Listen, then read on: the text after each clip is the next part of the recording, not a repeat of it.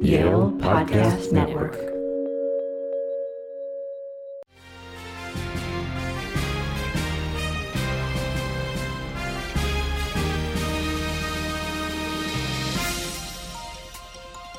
Welcome to the Macmillan Report.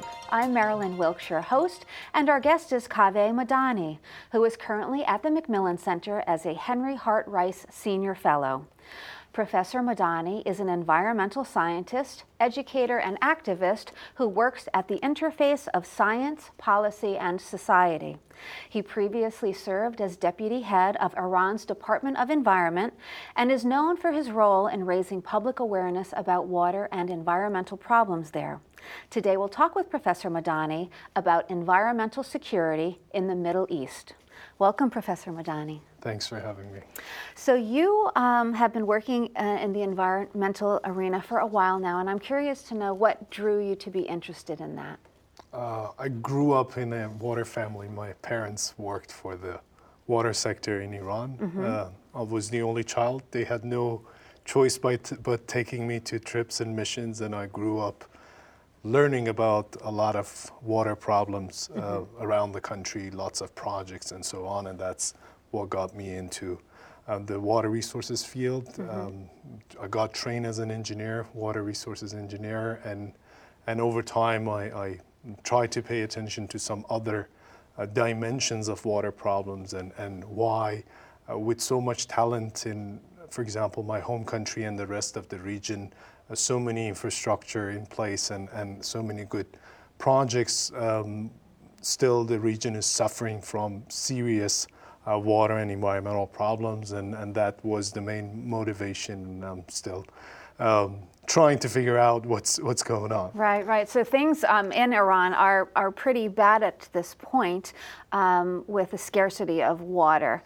So let's not only talk about Iran, but also elsewhere in the Middle East. What is the actual situation environmentally in terms of water?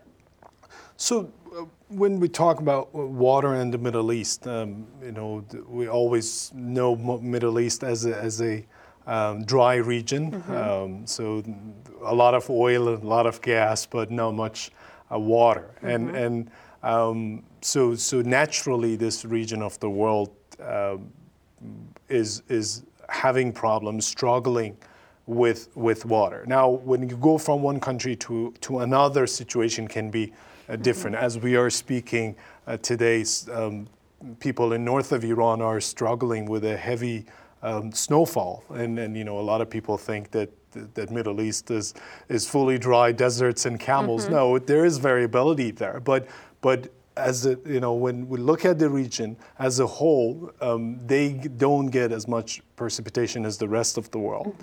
So they're short on their water budget.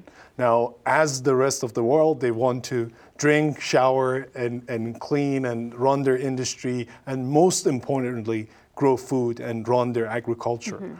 And this is the main problem of the Middle East, that they don't have enough water for producing food based on their business as usual plans. They can do much better. They can do things much more efficiently if they reform their plans and do a better job. So what we are seeing right now today is declining aquifer levels across the region, drying wetlands and lakes and rivers, resulting in dust storms. Groundwater drawdown is resulting in land subsidence, sinkholes, and a lot of problems that we are seeing, which some of them are emerging and new actually, and unprecedented in the Middle East and causing a lot of trouble. Such as what? So like, for example, dust storms. So parts of the region have had dust storms in the past, but right now we are seeing shutdown of cities because of dust storms. And when dust comes, I have experienced that. When dust comes, it's not only that you get problems with being outside and cannot the air and on those issues. We have had episodes where dust sits on, for example, electricity grids. Then there's a blackout, and as a result of a blackout, the water supply units stop working and water treatment plants can't work. So as a result of a dust storm, then you have no water, no electricity, no life in Right. cities, and of course a lot of health problems. So this is just one example of so many examples around the region where people are heavily affected. People lose their jobs because of the lack of water. Farmers have to migrate. They move from one location to another. And most importantly, we see tensions and economic suffering and a lot of conflicts between inside the countries over water transfer projects, over different dam building and reservoir building projects and so on. So water is kind of tied to the life of people, tied to the economy of the people, and that is why the situation is so bad. Right. Yeah, you cannot have life without water. So it is something that I think, probably should be pretty prevalent in most people's lives and thinking about it. And I'm curious to know if that is the truth. Are they aware of the scarcity of water? So again, I think, there's one thing called scarcity. The other thing is having a low budget. And my thinking is that the Middle East can do much better with the available water. They can afford having a better economy, use their water for the right purpose. Right. The problem we have had in the Middle East is in some of the countries, we're having oil-based economies. So you got plenty of money through you can earn plenty of money through your natural resources by selling your oil and gas. Then you have not planned well for your agricultural and water sector. Essentially, heavy subsidies have been given to the farmers to grow food, and not good plans are not there. Then they always have had the fear, for the right reasons, about food insecurity, being dependent on other nations for importing their food. Right. So they have tried to grow this sector without good plans and without thinking that water can be a limit to the growth. As a result, then we are seeing farmers who are suffering, then we are seeing that food security plans are failing, and then environmental damages are there. People, though, might not feel this scarcity, if you will, or what I call a water bankruptcy, and it's simply a mismatch between the available water and the use. Because they get to eat their food, they get their water through their taps, and they don't feel it. Now, in some parts of the region, like Jordan, like the Palestinian territories, people are suffering and they're seeing this impact. In some other places, no, because we desalinate, we move water, we transfer water, we store water, we take water out of the ground, and they don't feel it. And part of the problem is the fact that I think not only the Middle Eastern societies, but also their politicians have not yet found out the fact or admitted this, wanted to accept this fact that's a shortage to deal with, and it's not how much money you have, it's not like how much infrastructure and engineering talent you have. This problem needs to be dealt with in a different way. Right. Okay. And also, I imagine tensions in the region, the Middle East region in general, and wars also play into this paradigm.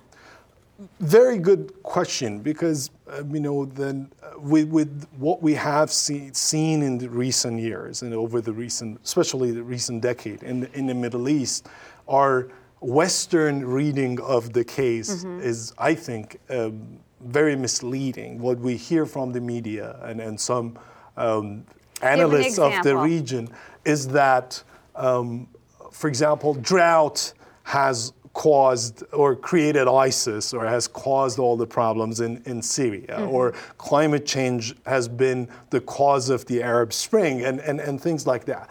Or, for example, in Iran, strikes and demonstrations have been because of water shortage.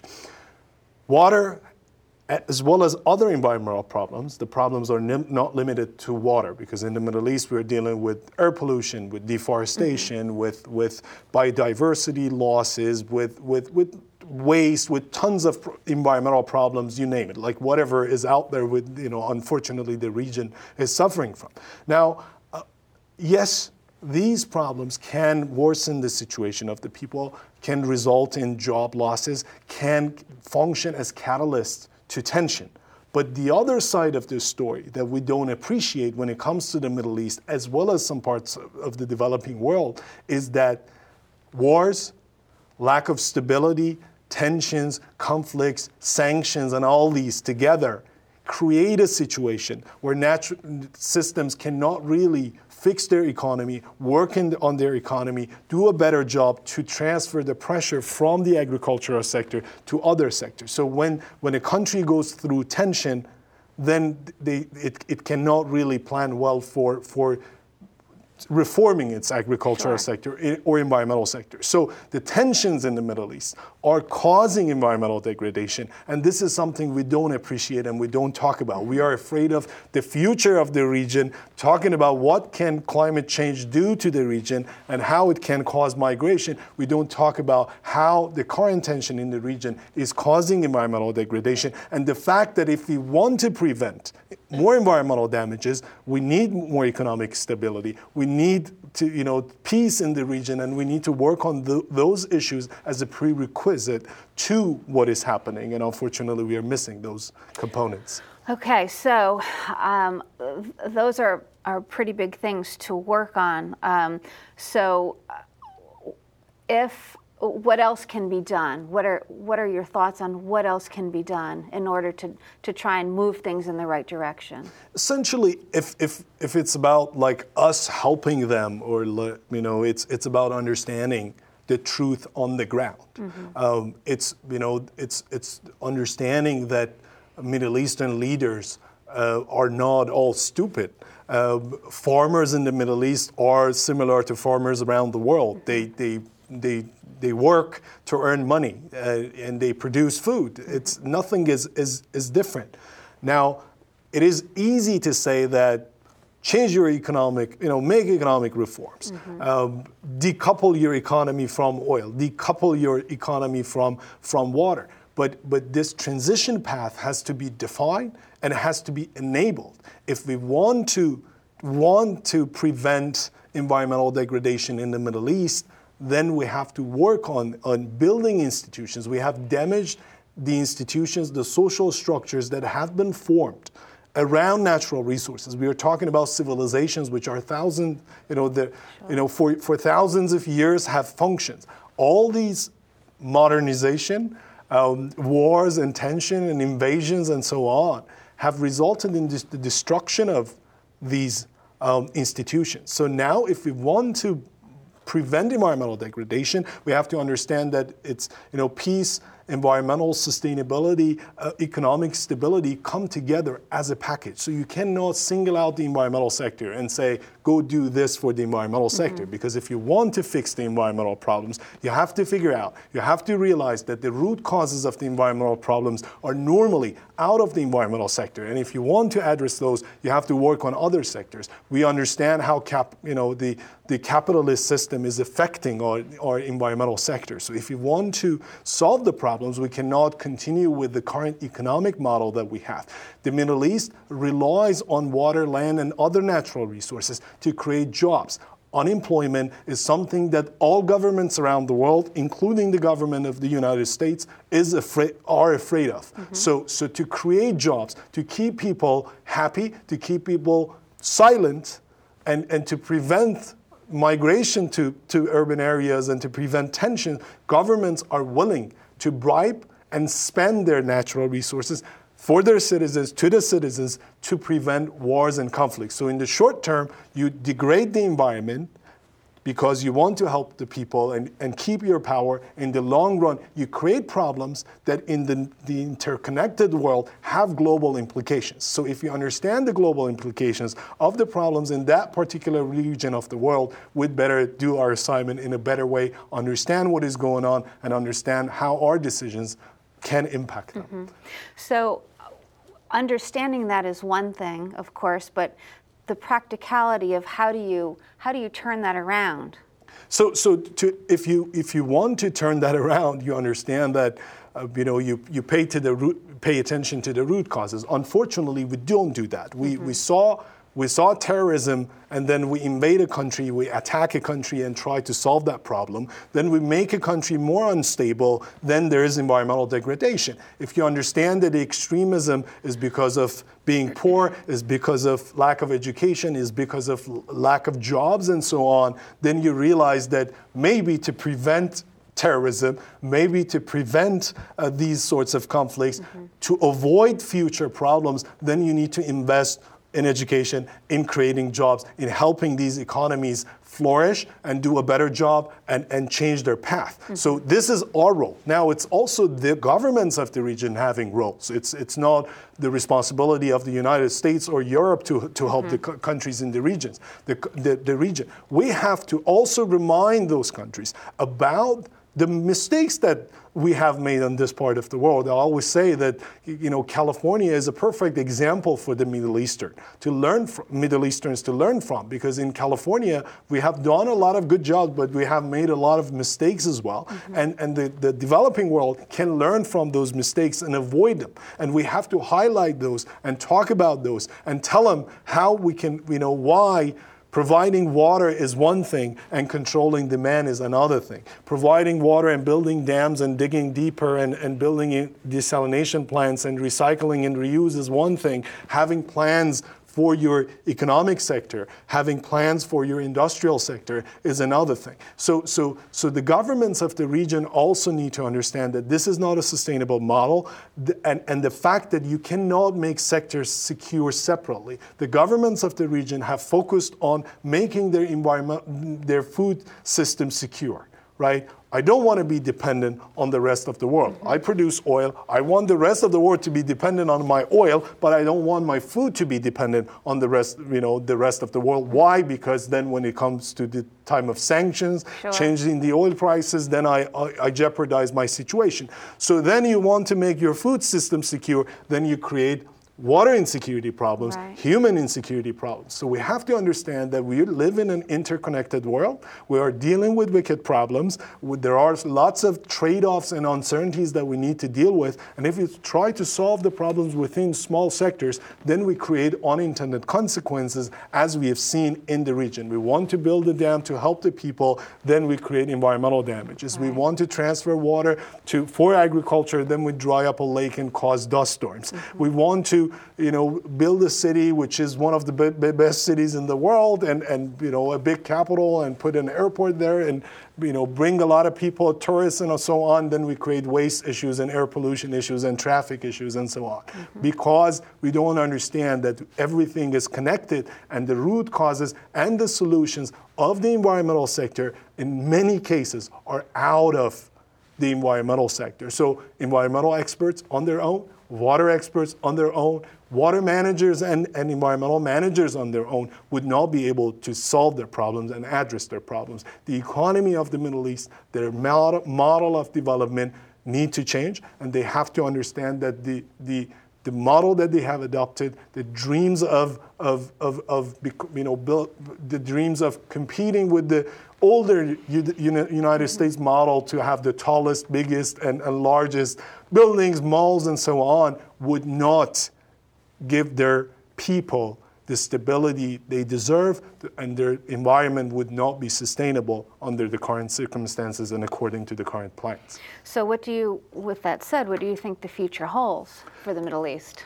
So I think we would have the issue of the limit to growth problem. So we do not, unfortunately, proactively avoid problems. I've been on government, on a government. I know how governments function.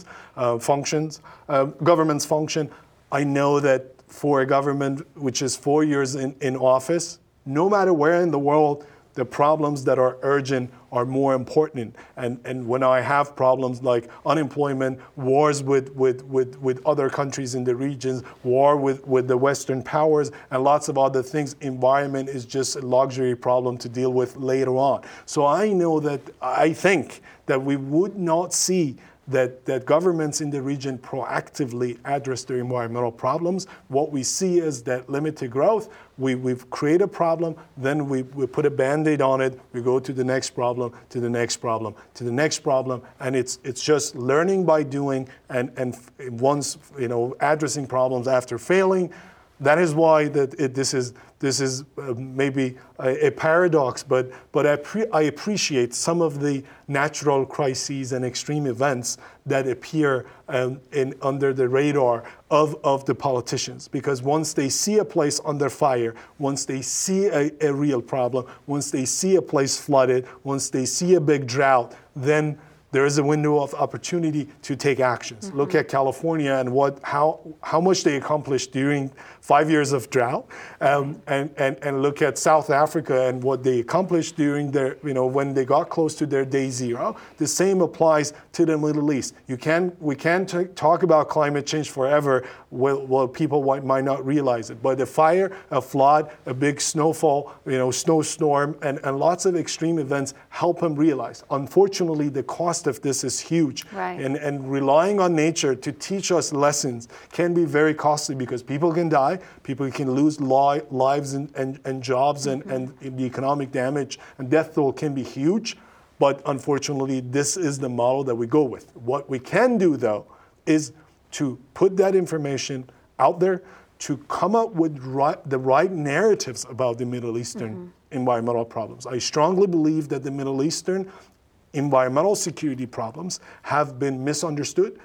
The scientists have not done a good job about it. We simply overlooked it. The regional governments have not looked at it, and the intelligence and security and military community have also misunderstood it. Even today, the view of environmental security problems, the perspective is very, I would say, we look at those problems with a military lens, with a security lens in a very traditional mm-hmm. form. We don't understand the interconnectedness. We understand the connection of environmental degradation to human security. Well, we don't pay attention to the environmental degradation problem. To the human societal degradation problem on the environmental mm-hmm. security.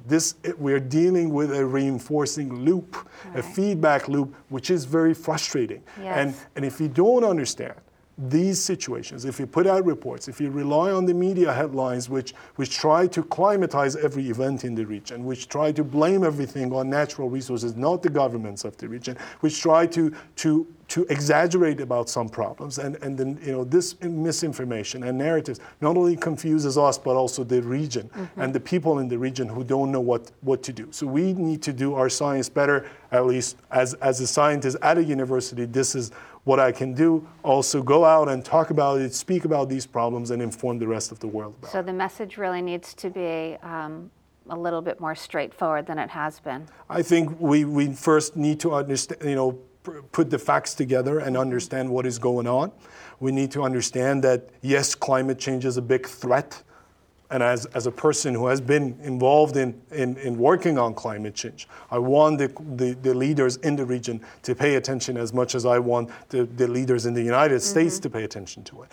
But we also need to understand that the human dimension of the problem, the anthropogenic impacts at the local level created by governments, created by development plans, and the lack of foresight into the future. We have to get the narrative right first, based on scientific facts, not the jargon that we hear.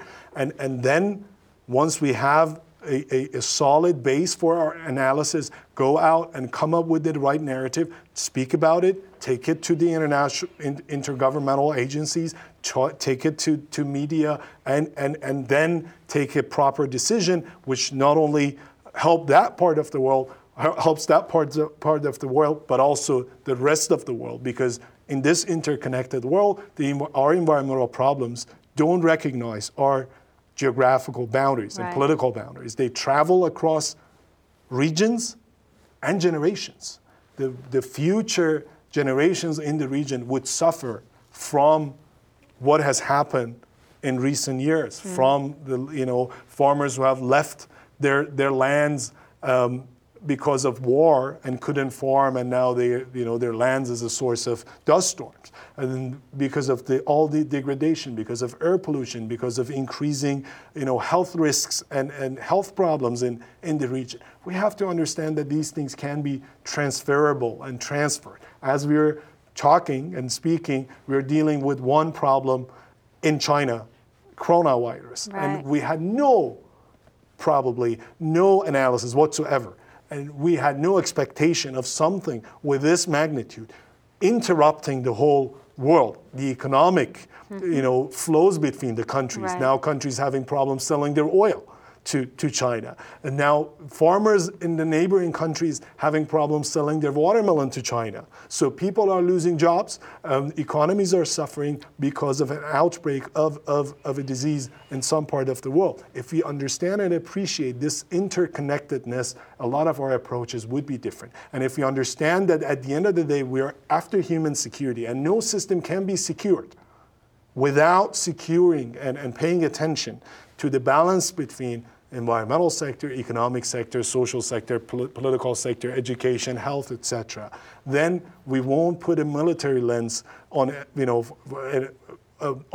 for every problem, and we treat some problems differently. It's not all about how much, it doesn't matter how many missiles the Iranians have. It doesn't matter how many soldiers the Americans have in the region. If the environment is not there, if there is no water, if people cannot live there, it doesn't matter who runs the system and how much in love the governments of that region are with the government of the United States or the rest of the world. We have to understand these realities that we don't pay attention to, but all the time we are talking about governments which are in office for a short period of time and don't think about the future. They think about what keeps them in power and what gets them reelected. And that's the problem, basically. The clock is ticking, I feel, and I think change needs to happen sooner rather than later.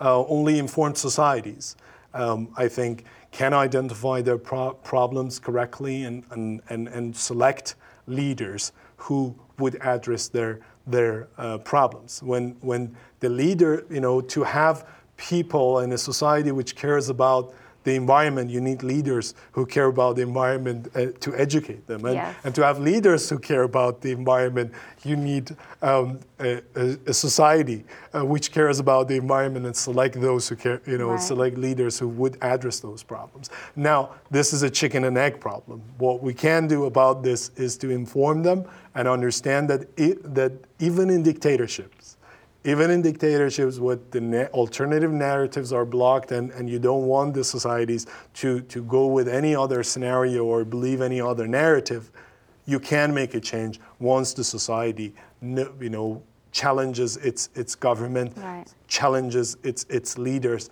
about problems. And we have seen this. Mm-hmm. We have seen a growing attention to environmental problems in the region, a growing attention of the leaders also, and actually a growing frustration of the leaders who now think that maybe environment is another sector that can be used in wars, it can be used for political purposes, and so on. We have seen the crackdown of the environmentalists in a group of environmentalists in Iran. Mm-hmm. We are seeing other things, similar examples in other parts of the region. I know people in Iraq who have got into trouble. I know people in Egypt who have been criticized for doing work on environmental matters. And the same is true about the region. Israel also, when it comes to Israel, a lot of problems are not really well reflected in the international media when it comes to water and environmental problems. The same is true about the rest of the region. We focus and single out some countries and talk about those,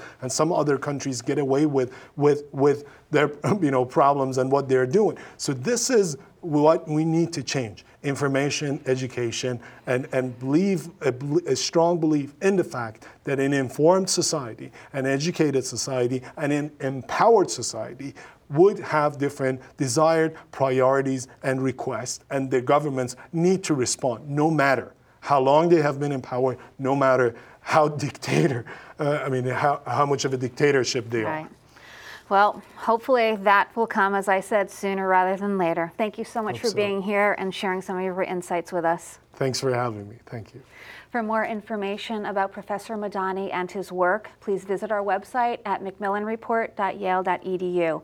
Be sure to join us again for another episode of the Macmillan Report, made possible through funding from the Whitney and Betty Macmillan Center for International and Area Studies at Yale.